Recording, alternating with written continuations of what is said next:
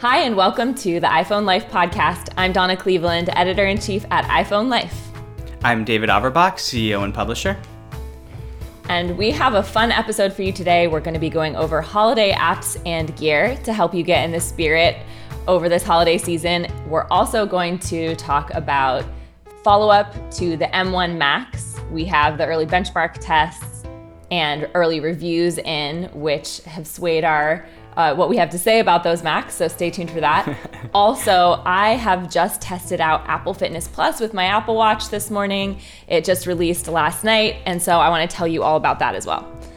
So we have a fun, jam-packed episode for you. Yeah, and we really do. David and I haven't really been on an episode in a while doing our regular format, so happy to hang out with you, David. Yeah, I missed you. Donna's not in town anymore, so we're this is our catch-up time. It's true. I know. It was funny looking back, preparing for this episode. We realized pretty much all of our recent episodes have been about announcements. We haven't really done a lot of just normal episodes, so it's nice to get back on track. I know. Having 3 fall announcements from Apple has been pretty nuts.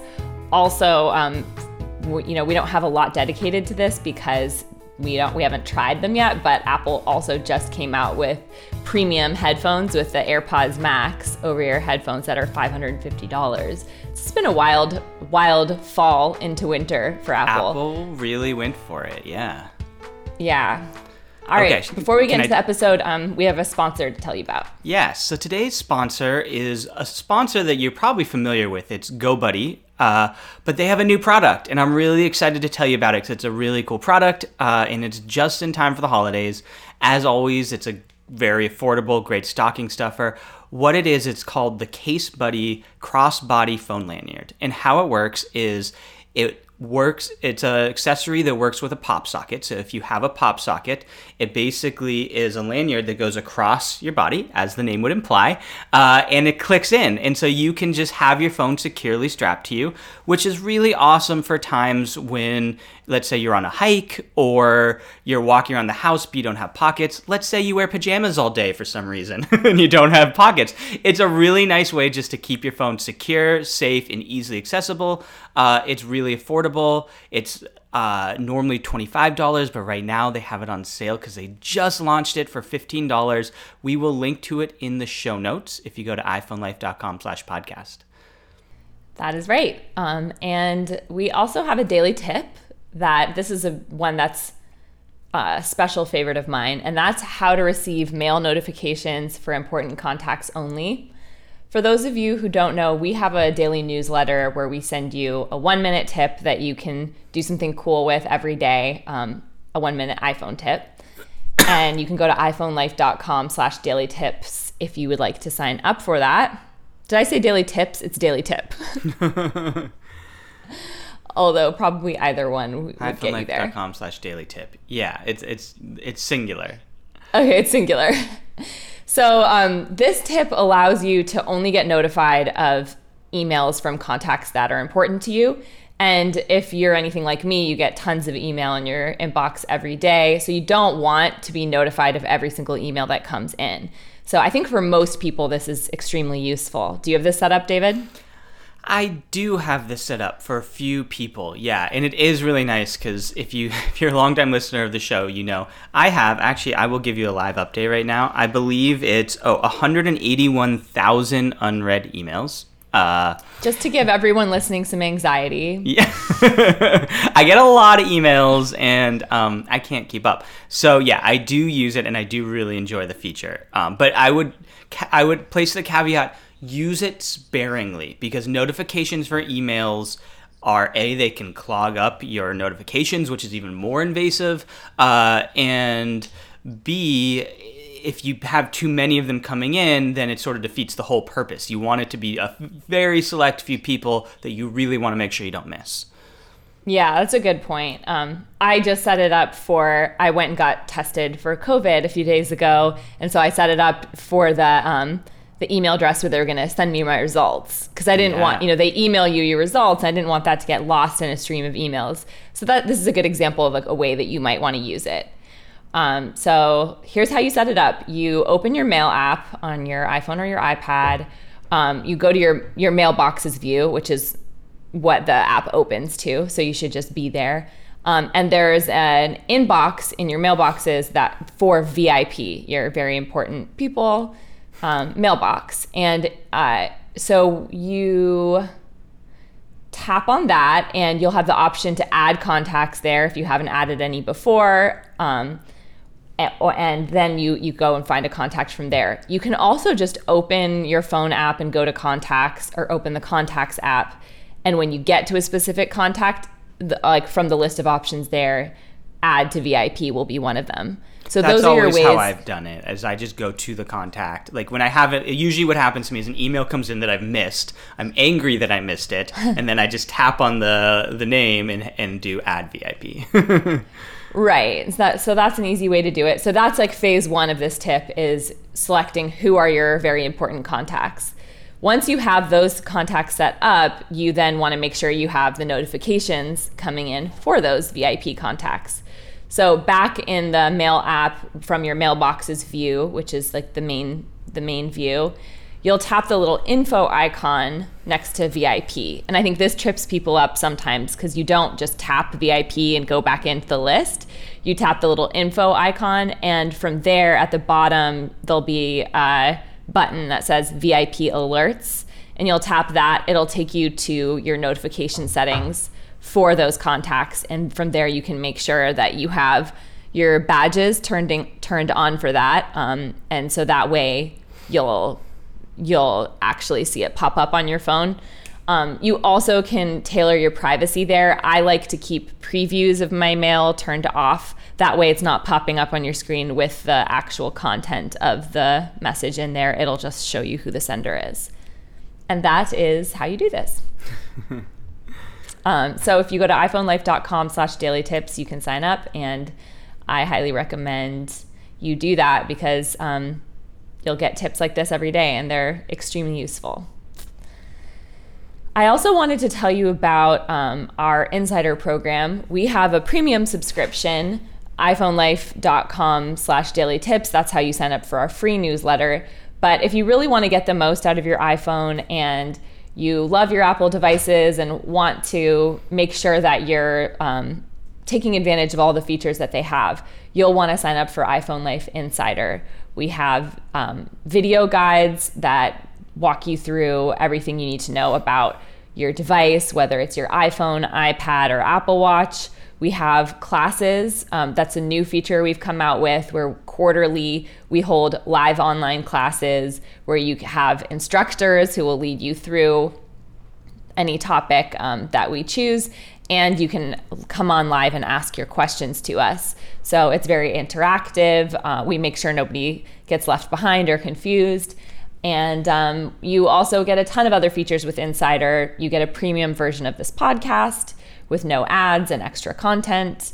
You get a digital subscription to iPhone Life magazine, and plus full access to our archive and video versions of our daily tips. So there's a lot there. And for listening to this podcast, you get a discount. So go to iPhoneLife.com/podcast discount for, I believe, 10% off. Right, David? I believe it is 10%. Yes.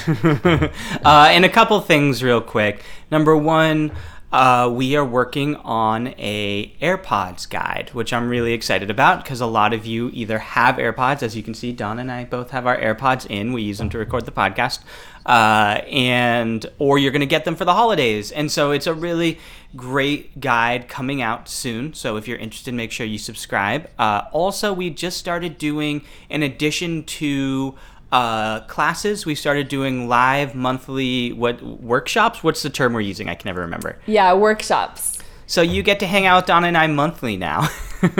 Yeah, we choose topics based on what insiders have been expressing to us that they want to know about. And with these workshops, you can come on and ask us questions about that topic, and we will go in depth on it with you.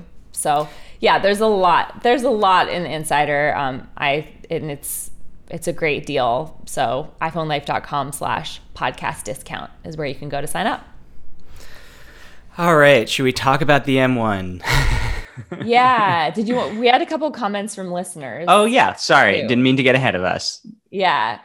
We haven't read any out, I don't think, in a couple episodes, so we can pick a couple. Thanks everyone who wrote into us over the last few episodes. One was about our coverage of the MacBook Pro. And we just wanted to say, we recorded our podcast about the MacBook Pro, the new MacBooks, and Mac Mini right after the announcement. So nobody had any hands-on reviews yet. And there was a lot of reason to be concerned about the M1s and maybe to be a little cautious about buying. We are going to get into a lot of the positive reviews that have come since then, and we'll be modifying our recommendations. But we still stand by the fact that it was probably good to wait and see what the early reviews were. So Greg wrote in and he said, I was contemplating giving my 2019 MacBook Pro to my son for school and buying a new MacBook Pro with the M1 chip until I listened to your latest podcast. The CTO guest and your follow-up swayed my opinion, and I'm so thankful for your efforts and information. Keep up the great work. Best regards, Greg F. Thanks for writing in, Greg. I hope you're listening today, too, because we're going to tell you about some of the positive reviews of the MacBook, and we'll see whether or not that sways your purchase decision. Jim also wrote into us, hi, Donna, happy Thanksgiving. I love iPhone Life magazine. What about me? Oh, sorry, David. In the emails I celebrate Thanksgiving. Yeah, I don't know. I guess I'm just special. Yeah, it's true. I hope you can convince me that I made the decision correctly in purchasing the iPhone 12 Pro. I had an iPhone XR for 2 years. I debated which iPhone 12 I should get. I considered the Pro Max, but realized that once the pandemic's over and we're out and about again, it would probably be too big for my pocket. I got my wife the regular 12, and I got the Pro. I am a little disappointed. I like the fact that the iPhone 12 is a little lighter. I would have bumped up the 12 to 128 gigabytes if I decided to get that. So I figured that for $140 difference, I might as well get the Pro. I've noticed the screen brightness isn't great, so I've been trying to adjust that, and my phone does get hot at times during the day. I put my own screen protector on, which was kind of interesting because I've never done it, and he bought an ultra-thin case. And he asked me, do you put a case on your Pro? What about a screen protector? Please convince me that I made the right decision. Other than the camera, I'm hoping there's a few other features I will really enjoy. Best, Jim. So, yeah, wow, that's a lot to cover there. There's a lot to cover there. I mean, the first thing is I do think that the 12 Pro is a great device, but it does depend on what device you're upgrading from on whether or not you can really make a case for whether or not it was worth it. You know, like if you have an older device and you get the 12 Pro, then you're getting sort of a few features that you haven't been able to have for a while. You're getting a way better camera with more lenses.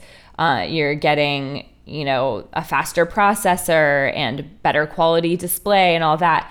Now with the XR, I never had the XR. I had the iPhone 10, but I still think it is a pretty significant upgrade. Like your display quality is going to be better. I was surprised that Jim said that his screen is like not as bright, because to me, when I upgraded to have the OLED display, I found a huge improvement in that, and that alone was almost worth the update.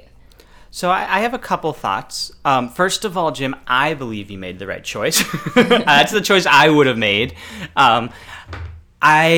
In terms of the brightness, I'm wondering, the iPhones now have auto-adjusting brightness. I love that feature, because if you walk from a low light situation to a bright situation, let's say you're in your house, then you walk outside, it'll adjust for you and there's less eye strain. But it sounds like what might be happening is your personal preference for screen brightness is different than what Apple's is. So you may actually want to go into your settings and turn off the auto adjust feature, and then you can kind of have it bright. Because my feeling is the problem is not that the OLED display is not capable of brightness. I think it's just your preference is different than what Apple thinks it is.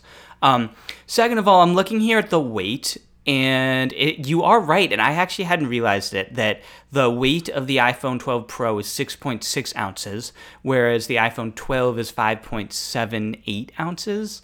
So it is different. That being said, it's less than an ounce difference. So I feel like there might be some subjectivity to it, maybe some buyer's remorse there, because I doubt that you're holding them and really feeling the heaviness that much. I think it's a pretty marginal difference. I do personally, as Donna was saying, I think that over time, you'll have to email us back again and tell us what you think over time, because I think over time, I have found that I appreciate the upgraded features more and more, such as the screen. It's one of those things that when you first get it, it looks nice, you're like, whatever. But over the course of the lifetime of the phone, every time you go to read, it's just a little bit clearer, a little bit less eye strain, text looks crisper, and that matters. And I think that, especially once the pandemic is over and you're taking a lot of photos of presumably your friends, your family, you're going to really enjoy having that nicer camera because it is a dramatically nicer camera. That's my 2 cents. And the fact, another thing is I really like the design of the 12 Pro, the flat edge design instead of the rounded, because you really do get like more screen in a smaller device. And I just find myself even using Apple Fitness Plus, the video workouts on my iPhone, I found was doable. And the more you're able to have a media device that you can watch videos on that it can fit in your pocket is really great. And so I think that's another thing I really like about it. Also, one thing that Jim didn't mention was 5G. I don't know, Jim, where you live, but depending on where you are, you're going to be getting access to 5G networks, and you're going to be experiencing a lot faster download speeds if you're downloading media, just in general, faster internet connection. So I think, or cellular data connection. I think that that's also something that's going to be getting better over the next year or two. So if I were you, I'd probably hold on to your 12 Pro for the next couple years, and you'll be getting good use out of it. Because that 5G feature, I'm in an area that has 5G in Florida, but it's still just very unpredictable and intermittent. So most of the time, I'm not noticing my phone being any faster at all. A couple last things here. Number one, I think Jim's buyer remorse is not that he bought a new phone, but that he bought the 12 Pro instead of the 12. So just to clarify, 5G is across all of the iPhone 12 line, correct? Yes. Okay. So either any of the new iPhone 12s will have 5G. Second of all, just to answer your other question, I always have a case and a screen protector on my phone. The phones have just gotten too expensive, especially the Pros, where the OLED displays are more expensive to fix if your screen does break. The back is still glass, so I believe, right? The back is glass. So the back is glass, and the whole ceramic shield thing they have on the display, it's not good enough that you can drop your phone and be fine. Yeah. And it's really expensive. Once you switch to OLED displays, replacing your display is $250. So you don't want to mess with that. Yeah. And I actually I have a screen protector recommendation, but I actually think screen protectors are one of the more underrated accessories. I think everybody should have them, and most people don't. Okay, last question, Agreed. And then because we actually have a really long podcast today. I know. When you have 5G, how is it, Donna? Is it dramatically better? No. No. My experience has been, it'll tell me every once in a while I notice that it says 5G in the status bar on my iPhone. I've noticed no difference. Oh, that is so depressing. I mean, it's in general, the thing is that 4G is pretty good. So my phone is fast, but I'm not noticing that much of a difference. And I think what it is that right now, as they're building out the 5G support with different networks, it's just, I almost think, it seems like my phone is almost confused at times. It'll be almost slower or something. And I don't know, this is totally anecdotal. I don't know if it's my phone is trying to connect to different networks, and it's not quite, it doesn't seem like it's worked out yet. I do think, and I'm a little bit hazy on these details, so I'm sorry, but I do think that there is different things that the carriers are calling 5G, and carriers are trying to be aggressive with what they're considering 5G because everybody likes to feel like they have 5G. I think there's ranges, and I think that like the fastest, most official 5G is really, really fast, but there's some people, like there's some kind of slightly faster networks that they're claiming is 5G and is not quite 5G. The same thing happened with 4G as well, where there was a period of time where they were claiming that like 3G was 4G for some technical reason that just made no sense. Yeah, like one of our writers, Colin Thomas, just wrote a full article on 5G that I was just editing last week, and it was a similar takeaway where it's even places that have the highest speed 5G, like there's low, medium, and high band 5G, and most of what they're calling 5G now is low band, which isn't going to be that much faster, even though it is faster than 4G.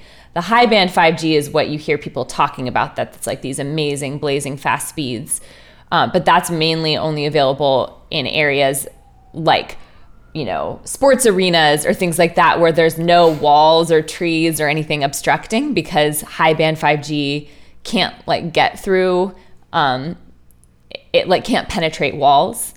And so it's just very rare that you're going to have that, and it's only within small areas that you will. And I guess I have not experienced high band 5G yet. So I still think of like getting a 5G iPhone is still more of an investment in the future. And so I think I'll want to like hold on to this phone for a couple years, and I'm sure by next year we'll be experiencing more of the benefits of 5G. Yeah, okay. I'm glad to verify our subjective experiences with there is like low, medium, best 5G. And they're calling it all 5G. Yeah. Yeah, okay. All right, we need to move on. We got so much to talk about. Yeah. Yeah, let's move on to news. So let's first talk about Apple released 3 new Macs. We've got the Mac Mini, a 13-inch MacBook Air, and a 13-inch MacBook Pro, and they all contain Apple's own chip called the M1. And this is a big change because Apple used to use, or in the rest of its Mac still uses, Intel processors, and now they're building their own processor. So this is like basically a whole new brain for your computer, and so it's a big deal. And we were skeptical or cautious about telling people to go and necessarily buy these new Macs right away when we weren't sure there might be some problems with it early on. So we want to do a follow-up and talk about that. And part of why we want to do a follow-up is we advise people to wait, and now we are seeing the reviews, and as Donna has alluded to, they're pretty good. The reviews really so far have actually been much better than I expected, which probably came across when we were talking about it. And so, yeah, the reviews are essentially the battery life, as we expected, is excellent. But what we also are learning as we're getting third-party benchmark reviews is that it actually is significantly faster. So the processor is faster, and most importantly, because this is something we were really worried about, not only is it faster, but there largely is compatibility with third-party software. I would imagine there still are a few notable exceptions to that, but Photoshop has released a version that works on the M1 processor. Google Chrome works. Also, Apple, if you remember, has the software called Rosetta Stone 2. Is that what it's called? Rosetta Stone? There's no stone. I think there's you're no thinking stone. Of the language teaching. Well, but I'm thinking of the literal Rosetta Stone from Egypt, but yeah. Okay, just Rosetta is the software, and what it does is it translates the software from software that only works on Intel processors, it translates it so it can still run on your M1. And that has gotten good reviews as well, that it works well, and we were unsure that it would. Yeah, I know. And that was reassuring enough to me that I actually am getting the new 13-inch MacBook Air, and so are 2 other people on our team. So that just shows, our confidence now that we'll be able to do our jobs well on these new devices. So for what that's worth, Yeah, to me, what really shifted was knowing that the Rosetta 2 software works, or translation software works really well, because the last thing I would want was to get a new computer and not be able to run the software that I need to do my job on it. But the early tests have shown that I think you go through a few second setup process for each app that you open using Rosetta the first time you use it. And then after that, it won't run as fast as apps would that have actually been built for the M1, but that for the most part, you won't really notice any difference. And hopefully over the next year or so, more developers will actually build versions of their apps for the M1. But in the meantime, it seems like Rosetta 2 is working really well. So that's cool. So a couple things there. Number one, with this new information that it is fast, I think I would like to go ahead and revise my buyer recommendation to say we're recommending people buy it because we're buying it for ourselves in the office. I would personally recommend avoiding Intel-based Macs right now, because I think that the M1 and Apple's own chips are the future. And so if you're buying an Intel-based Mac, then you're sort of dating yourself in terms of the support you're going to get down the road. And they came out with a few Macs, but there's a lot more coming. I think there's a 16-inch MacBook Pro coming. There's rumors of maybe late 2021, early 2022, some more pro line like the iMac coming. So unless you really need a computer and you don't want the 13-inch, because I personally don't like the 13-inch. I wouldn't buy a computer right now personally. But if you really need a computer, obviously, I think the Intel processors are still fine. But my personal recommendation is to only buy Apple chip Macs, because you're kind of future-proofing it then. And computers you only buy once every 5 or so years. Yeah, at the most. Yeah. So... yeah, and I also do prefer the larger displays. 13 inches is a little bit small. But I think that one of the things we didn't really talk about in our previous episode too, that's a huge benefit of these new MacBooks, is that the MacBook Air doesn't even come with a fan anymore, because the M1 is able to run so efficiently. Not only does it greatly improve your battery life, but it also doesn't run hot. And I'm sure a lot of you have experienced, MacBooks can get really hot. Some of the older ones, to the point that it's so hot that you can't even really hold or comfortably sit with it on your lap. And so the fact that the new MacBooks don't have that situation is pretty awesome. The MacBook Pro does have a fan in it, because it's built to have heavier task loads over a longer period of time. So it will heat up a little bit and need a fan.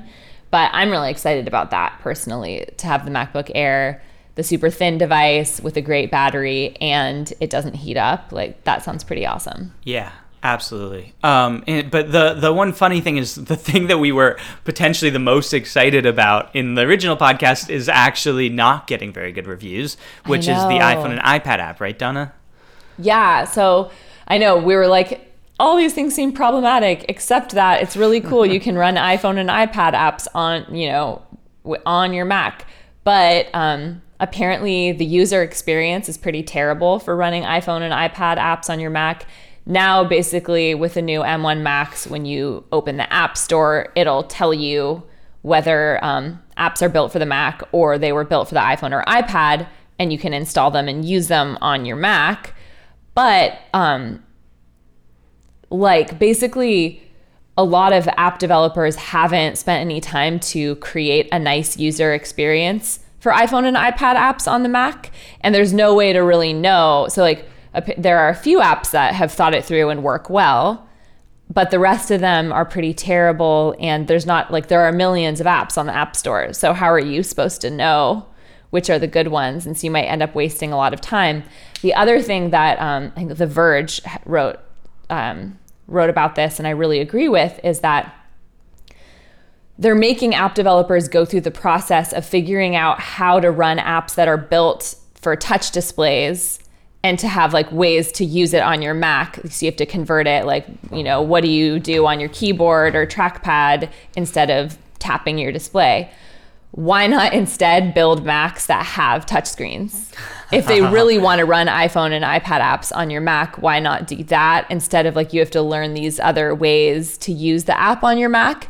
It seems a little bit like if they're going to take this step and they're trying to unify the experience, that the MacBooks should just have touch displays. I think they will. I think we're entering a new era for Apple where we're going to start seeing more hybrid type devices, like in kind of like we see with Microsoft, where you have what's it called, the Slate, the Microsoft Surface, that Surface. It's sort of like a computer and a tablet in one. I think we'll start seeing more devices like that. The answer, funnily enough, is Steve Jobs. Steve Jobs had a really, really strong opinion that it was an awkward user experience to have a touchscreen on a laptop. And I think the legacy of that, the contradicting of Steve Jobs, is something that's really hard for Apple to do, and they've held out. But I think they're only going to hold out for so long.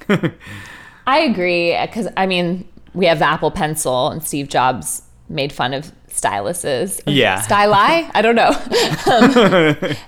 So yeah, but I thought, like, because Apple still does seem to be moving the direction of merging its operating systems more and more, it seems like a matter of time, even though they've like held a line on that for a long time. I agree. So we'll I do want to just take a minute to address sort of the more meta point of this, because we did get a few angry emails from people as we were telling everybody to hold off, and then the reviews came in and they're really good. I personally, it's something that I want to start doing more of, just to warn you all, which is I think that there's time and place to hold off for a little while. Either when Apple releases a new operating system, there's a lot of times where you want to wait to make sure it's not buggy. If Apple is taking a risk and you are using the device for critical things in your life, you sometimes want to let early adopters take that risk first. So that's kind of what our stance is as a company, is we sort of have three tiers: either like, this is really safe, this is great, go do it; this is not safe, we don't recommend buying it; and we do sometimes recommend against buying products that are Apple products. So we are actually not affiliated with Apple, and we do our best to cover these as honest journalists and tell you if you shouldn't buy an Apple product or we don't like it.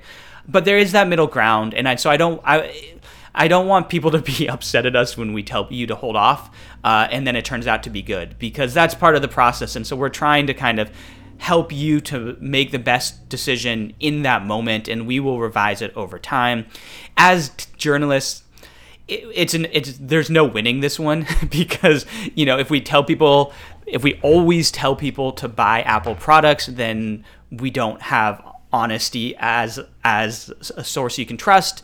But we are, of course, catering towards Apple enthusiasts. So if we say don't buy an Apple product, then people who are enthusiastic feel insulted. And if we tell people to hold off and then it turns out to be good, then people get angry. So we can't win this, but all we can do is at least share our thought process with you all. Yeah, and it was, like David said, it was based off what we knew at the time, because the early benchmarks weren't out yet. Yeah, since they'd just been announced. All right, shall we move on to Apple Fitness Plus? Yes.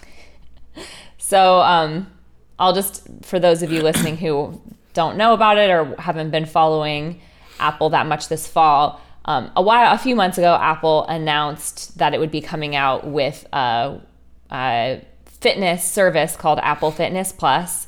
It costs $9.99 a month, or you can buy it with an Apple One subscription, which gives you a bunch of Apple services for $29.95 a month. And basically, it's like workout videos, and you can play it on your Apple TV, your iPhone, or your iPad, and it requires that you use it with your Apple Watch. And so how this works is that your Apple Watch will like, fitness metrics will show up on the video display, and it will motivate you to close your activity rings for the day. And it will also show you like how your heart rate zone compares to other people who've done the workout to motivate you to do more. So it's a pretty cool fitness service. I tried it out this morning and liked it pretty well. But yeah, I guess first of all, like, have you, David, used any of the competing apps out there Yeah, and I'm actually pretty excited about this. Unfortunately, I didn't have a chance to try it out this morning, but I am very excited about it because I used the Peloton app for a while. Because I go to the gym, or I did until COVID, and they had stationary bikes, so I didn't feel the need to buy myself a full Peloton bike, but I also really enjoy doing spin, and it was a really nice experience. I just propped my phone up in front of the bike, and it would just go take me through a spin class, basically, and that's not something that I can really do. I'm not good at, like, doing that on my own. I'm not, like, doing hills by myself without somebody guiding me, sort of a thing. So I really enjoyed that. I also would sometimes do yoga through it or other types of workouts.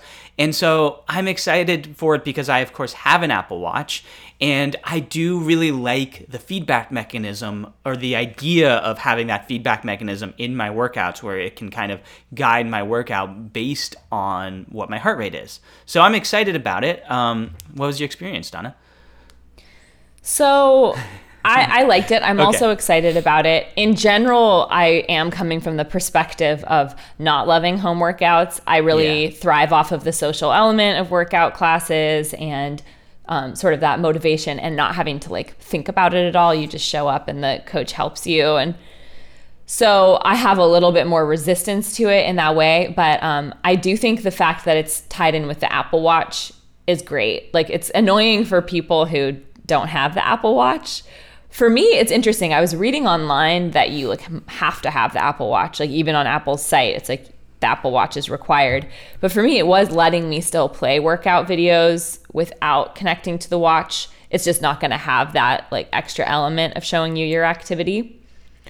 So anyways, I thought I would put that out there, that from what I can tell, you can play the videos. If you want to pay for Apple Fitness Plus and, like, play the videos without wearing your watch, you can do that. It's just going to be a more limited experience. To me, I think what makes this more appealing as a home workout for people who prefer the gym is that it like has an element of a coach there, in that it's motivating you to hit your activity goals and to, like, compete with other people who've taken the class, because it shows you, like, how much of a workout other people are getting.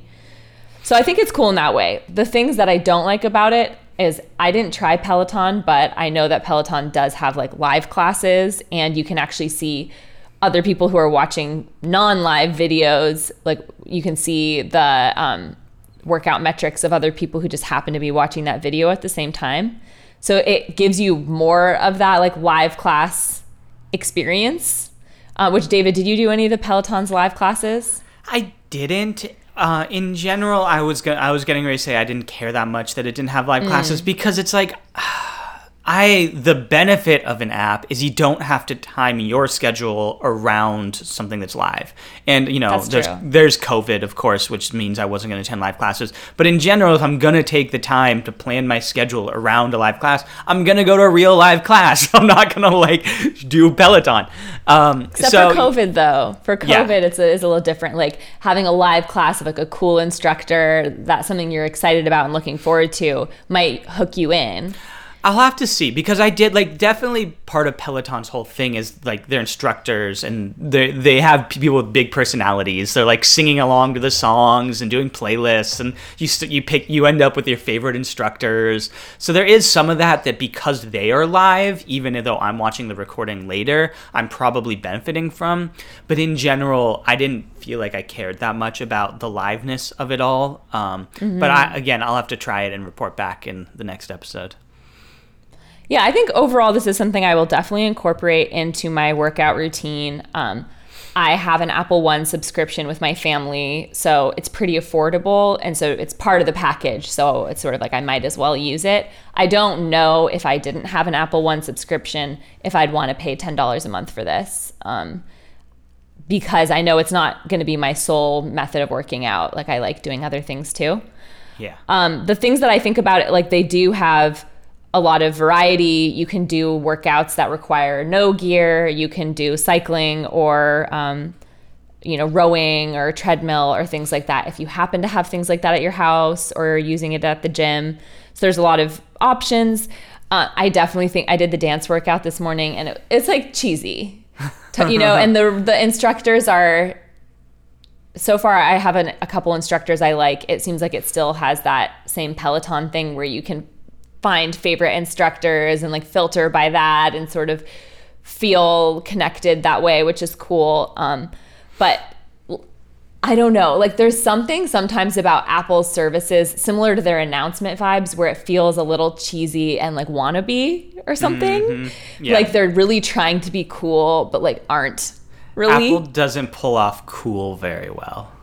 And so it kind of falls into the category of some of their other Apple services where they're copying another service, but doing it in like a little bit of a, like, I don't know, like it seems like this is a Peloton wannabe. Yeah. But the upside is that it really ties into all of Apple's ecosystem. So probably I'll use that instead of Peloton. But like also you can't listen to music with swear words in it. Like it's just interesting. Like I feel like there's something about it that feels a little like, I don't know. Yeah, definitely that does. I mean, Apple in general, it's a tricky one when they branch into more artistic areas because the same problem with like the Apple shows is they only wanted to do family-friendly shows. And, at some point you're like, yeah, but sometimes I want to watch a non-family-friendly thing. How much, my main question though is, did you find the synchronization with the Apple Watch helpful? Was that like, did that add a layer to your workout that you wouldn't have had otherwise? Because that's my kind of hope for it. It's sort of the whole like Theory Orange idea where like you're basing your workout by keeping your heart rate in a certain level and having that feedback on the screen and potentially catering the workouts to that sort of thing. That all really appealed to me. But did it work in function? So I thought they were going to do more with that than they have, at least so far. It shows you your rings on the display. So it's like there's a motivation of being like, I'm closing my rings. And it shows you what your heart rate is. It doesn't have anything like heart rate zones. And that's what like Orange Theory does really well is it has like a section about halfway or 3/4 of the way through the workout where it really pushes you to like, get into like your highest heart rate zone. And I thought that's what this workout was going to do, and it doesn't. What it does have, which it didn't show up when I did my core and dance workout this morning, but something called the burn bar. And it shows you like other people who've taken the class and how you are comparing in terms of how many calories you've burned compared to what other people are burning or have burned. So that seems like the closest thing that will be like, work harder than you're working. Burn more calories. What are you doing? Yeah, but like no burn bar showed up for me. And the other thing is like, it's still not really doing heart rate zones or letting you compete against yourself. Yeah. And so I'm hoping that that's something that maybe, they just came out with Fitness Plus. They'll probably be developing it more over time. Yeah. But yeah. That makes sense. Okay. Let's make this our question of the day. Have you tried Fitness Plus? Will you try it? What do you think of it if you did? Or why did you not try it? Or why are you not interested if you're not? There's a lot of nested questions there. But let us know your thoughts on Fitness Plus. Send us an email at podcast@iPhoneLife.com. A little insight into how my brain works, my like nested bullet pointed lists that I'm always making in my head. David, you're probably overwhelming people. I'm sorry. I'm really curious to hear what you all think of Fitness Plus. I would say overall, I would give it like a B. But like and you I'll said, be using it. And it's also, I only used it one morning. I'm curious at its ability to keep me hooked in over time and like if it'll successfully become part of my workout routine. So I think we should do a follow-up in like a month and once you've had time to use it too and talk more about it. Yeah, I agree. And like you said, this is Apple's first foray into it. It's been a day. Like they will presumably add more functionality over time that may improve it. Yeah. Okay, let's talk holiday theme. Oh man, we are. Yeah, I know. This is a marathon because we missed you guys, so we just packed this episode. I know, and it's the last episode before the holidays, so we couldn't leave you guys without some of our holiday app and gear recommendations. Yeah. Okay. So you want to give yours first, David? Sure. I have one this is a fun one because it is both a potential gift, but also just a cool use case for the holidays. I was showing off to Donna yesterday, and that is a smart plug. I personally recommend Belkin Wemo smart plug. It's, I think, $25. I actually got it for Black Friday for like $15, so it was a really good deal. The main thing I recommend if you get a smart plug is to get one that is HomeKit compatible. Because then you can sync it with your other devices, you can create automations. And so what I did that was really useful was I plugged it into the lights on my Christmas tree. So now I can have it so that the Christmas tree the lights automatically turn off at 8 o'clock when we go upstairs and stop looking at it, and turns on in the morning. And that's not only useful because it's fun to make sure that we have the Christmas tree on during the day, it also, I'm told, I haven't fact-checked this, but I'm told that it's a potential fire hazard, that trees get dry and the lights, if you just leave them on all the time, can create a spark that can start a fire. So it's a nice safety thing. Also, you can, with the smart plug, you can just say, hey Siri, turn off my Christmas tree, and it'll just turn off. I showed Donna yesterday, and she was irrationally impressed by that. There's something very satisfying about it. Yeah, it's really cool. I found some other, I actually want to spend a minute talking about smart plugs, because I think smart plugs, if you do one smart home thing, I think smart plugs are a really good entry into smart homes. Basically how they work, if you don't know, I probably should have started with this, is it's a plug that can be turned on and off remotely. And so you can use your phone to turn this plug on or off, and you can create rules around it that will turn it on or off. And so it can turn a normal gadget into a smart gadget.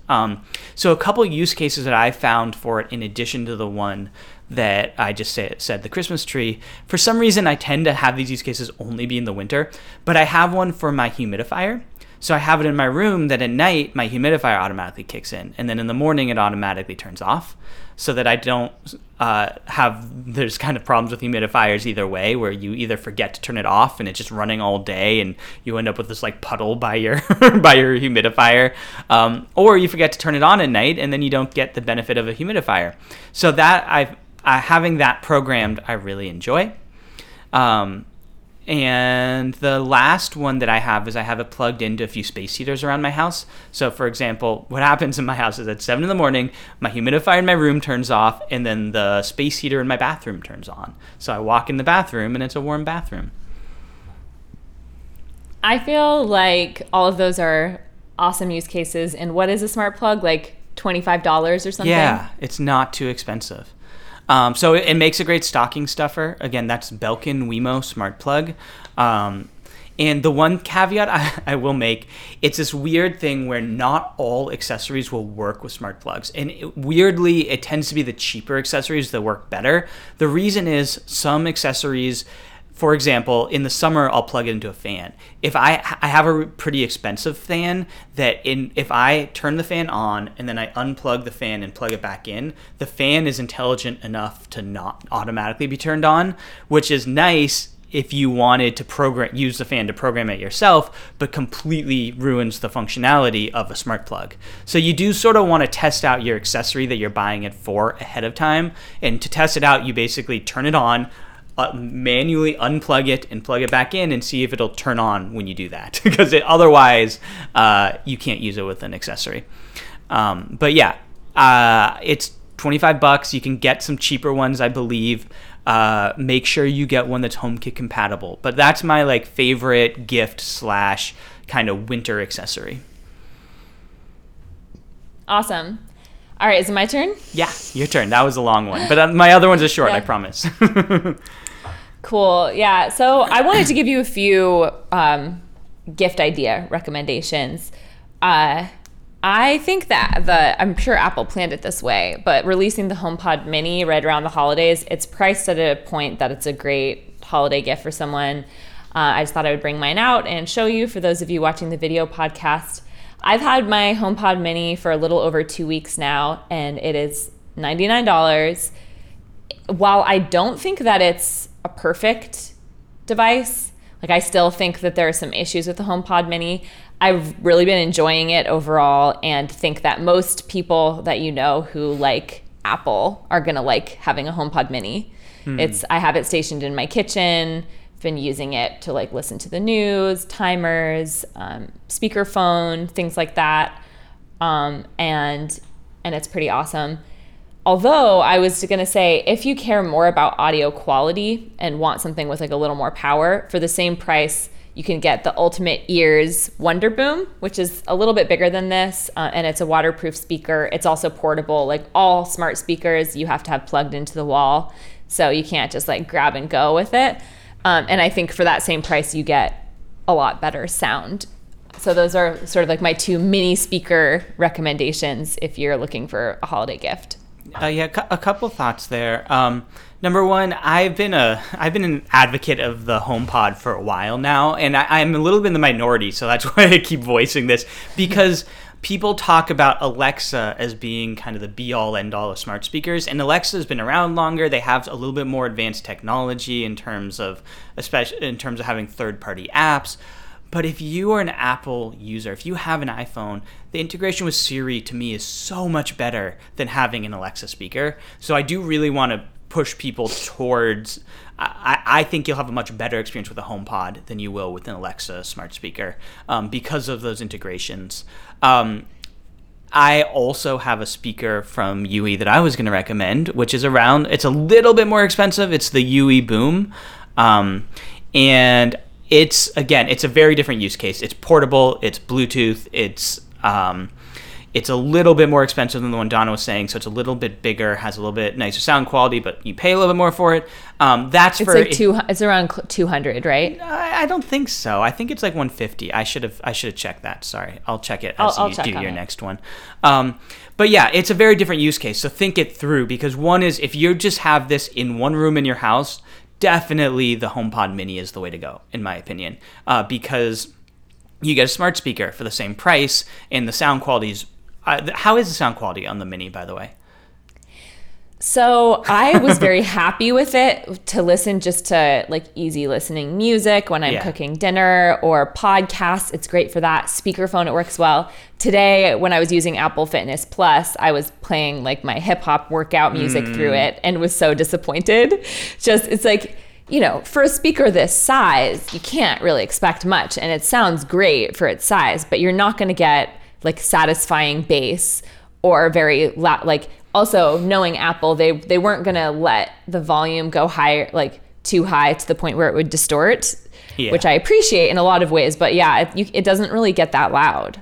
Yeah. So I think it's great for, if you're having like a dinner party with a few people, or it's just for your own personal listening to have like in your bedroom or the kitchen or something like that, then it's actually pretty amazing. But yeah, it's not gonna, for like a party or if you want to listen to music with bass and actually feel it, like you're not going to get that from a speaker this size. Yeah, then you got to go with the real deal HomePod probably. Yeah. Okay, Donna, what are some of your other ones? So I think the HomePod Mini makes a great gift. I just wanted to say I agree with you, David, that for things like now that Apple came out with multi-user support, they have voice recognition on the HomePod, so you can send texts, you can make calls, and have it just connect to your Apple ID and only make calls or send texts from your device. And so that is really great now. And like I have an Amazon Echo, and I don't send messages or make calls through it. It's not as easy, and so I think that is really great. What's annoying to me is just that it doesn't let me play music from Spotify.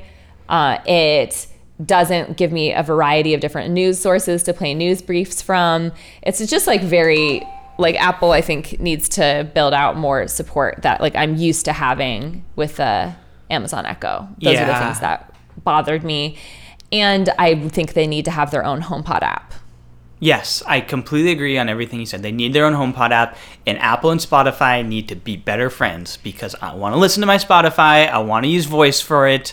I don't like Apple Music. Stop making me try to use Apple Music.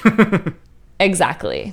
Okay, moving right along. I think the AirPods Pro, or even the older AirPods, regular AirPods you can start at $159 for regular AirPods, also are awesome gifts. Yeah. Like, You don't even need the Pro. I have the second generation AirPods and I love them. And I think that like anyone I know who uses them find them to be so great. They're really comfortable. They connect so well to Apple devices. You can use them in a lot of different situations, even like working out and running. Yeah, can I just echo that? Because I think there's the way Apple's branded it, there's just this sentiment that like the Pros are of course universally better. And it's really a preference thing. I actually personally would never own the Pros, and I love my AirPods because for me, I find the fit a lot more comfortable with the like sealed fit in my ear. And also I want ambient noise when I'm walking around the house or when I'm working out, especially if I'm going for a run. I don't want noise cancellation. If I want noise cancellation, I have larger headphones to use for that. My partner has the Pros. She loves them. I actually hate them because she will use them walking around the house and she can't hear us at all. And so I'm always walking in the room and she'll either like jump because she's scared or I'm like yelling at her to take off her headphones.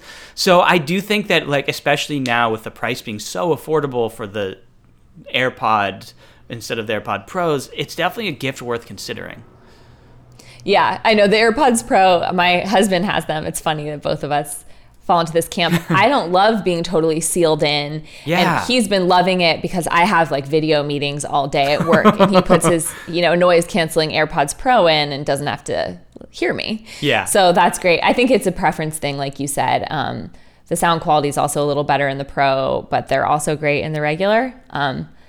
Few more recommendations for you. I think usually we give you to all these recommendations for big family get-togethers, and most likely people aren't going to be doing that in the same way, at least with as many people as they usually would because of the pandemic. So I wanted to give people a few other ideas for getting festive. Recently, I tried out Uber Eats to send a friend a holiday-themed Starbucks drink and pastry to their house. And I just wanted to say, like, if you're wanting to like check in on someone who you're not in the same location as them and you're not able to hang out because of COVID, it's nice, like you can send them a little treat using this. Uber Eats, and there are a lot of apps that do delivery like that, but Uber Eats has Starbucks, which that's also kind of like an inexpensive, nice way to do this. And you can just enter in the address of the person you want to send it to and set the delivery time. And I was like amazed at just for spending like $15 at how touched my friend was who I did that for. So I think that's a fun idea. I was thinking about doing that for my grandma over the holidays because we usually spend Christmas together and aren't because of the pandemic, and still let her feel, loved and thought of. That's a great idea. That's a great recommendation. They have to live in a medium to large city, sadly. But yeah, that's a great recommendation. Yeah. I've got a couple here. First of all, I have one more gift recommendation because I did promise I would recommend a screen protector. The Zag Vision Guard Pro would be the one it's the one I'm using. I personally, the main thing I recommend is I like the glass screen protectors. I think that those have a much nicer feel. They're a little bit higher quality. I've had good luck in terms of not having my screen break with them. They have, this one is higher quality glass. They have a special glass that is pretty, they claim is very unbreakable. I don't know. But there's a couple other things that make it unique. Number one, it's antimicrobial. They haven't gotten FDA approval for claiming that it's antimicrobial as in it prevents COVID, but it prevents viruses from sticking on your phone. So there's no reason to think it would not be effective for COVID as well. And they have this cool technology that actually blocks blue light from coming through your phone, which is blue light can be disruptive, especially at night, to your sleep patterns. It can create eye strain. It does make it a little bit more of a yellow tone on your phone, which some people don't like. But I recommend it. I enjoy it. So that's a great gift. Again, that's the Zag Vision Guard Pro. And I have a couple other ones that are not gifts. Do you have some gifts you want to go over? And then I'll get into a few like holiday recommendations. The last gift I wanted to bring up was using Shutterfly to create photo books for people out of photos on your phone. I do think like one sad thing about technology is just like it is really nice to have printed out versions of your photos of like special moments with your family and friends. And my parents have been using Shutterfly to create these photo books that they'll do every year, especially for my sister's kids that, the first year of their life or whatever, and create these photo books for them. And so I wanted to put that out there. It's a little late in the game now, I guess, to be creating something like that, but you might be able to get it shipped to you in time for the holidays. That's a great idea. So I've got a couple just staying in touch with people ideas. Number one, Disney Plus, the Disney streaming service, has this cool functionality where you can do group watching. And I've used this. Yeah, it's fun. I've used this a couple times where you can invite people through the app and you can watch a movie together. And if I pause it, it pauses on yours and it keeps the movie synced. And so you can do that, and you can have, what we've done is we've done that plus had like a FaceTime call going or a Zoom call so that we're just like chatting and watching a movie together. And that's a really nice little way of, I don't know, personally, I find the like full family Zoom calls like painful, and I try to avoid them, not to be mean, but they're just hard to keep a conversation going with so many people, and oftentimes you all who are listening are presumably pretty tech savvy, but oftentimes there's a lot of people who aren't, and so you spend half the call with like either people with small children who don't know how to mute their Zoom call and they're just screaming so no one else can hear anything, or people dropping in and out. So I like finding ways to connect with family that aren't just that. And so this is a nice one, is Disney Plus has that service. I think a couple of the other streaming services do, but a surprisingly few of them have that functionality. The last thing is, because you can't all get together, my partner's family is doing a Secret Santa where we're mailing each other gifts. And you can use a service that we usually use in the office for our Secret Santa called Sneaky Santa. It's free, and basically it manages the whole Secret Santa process so that you don't have to have one person who knows everybody, who everybody has, and also so that people can create little profiles, because sometimes with Secret Santa you end up with somebody you don't know very well, so you can create like a wish list on your little profile. It's free, it's easy to use. If you're going to do Secret Santa, I would definitely recommend it. I use that too. Nice. Sneaky Santa's the best. Yeah. Okay, what else? Anything else you have? That's pretty much it. I have a few Spotify music playlists for the holidays that I'm going to include at iPhoneLife.com/podcast for you all, including Charlie Brown Christmas and Frank Sinatra. I'm more into sort of the Christmas classics, so I was going to say that. I also think the Winter Fireplace app is a free app that you can put on your Apple TV. If you don't have a real life fireplace, it creates that cozy vibe pretty well, I'd say. Like, you could even, probably you need an Apple TV for it. Like, you can put it on your iPhone or iPad, but that seems a little silly. Yeah, I think it's more effective with an Apple TV. I always put it on though. It's fun.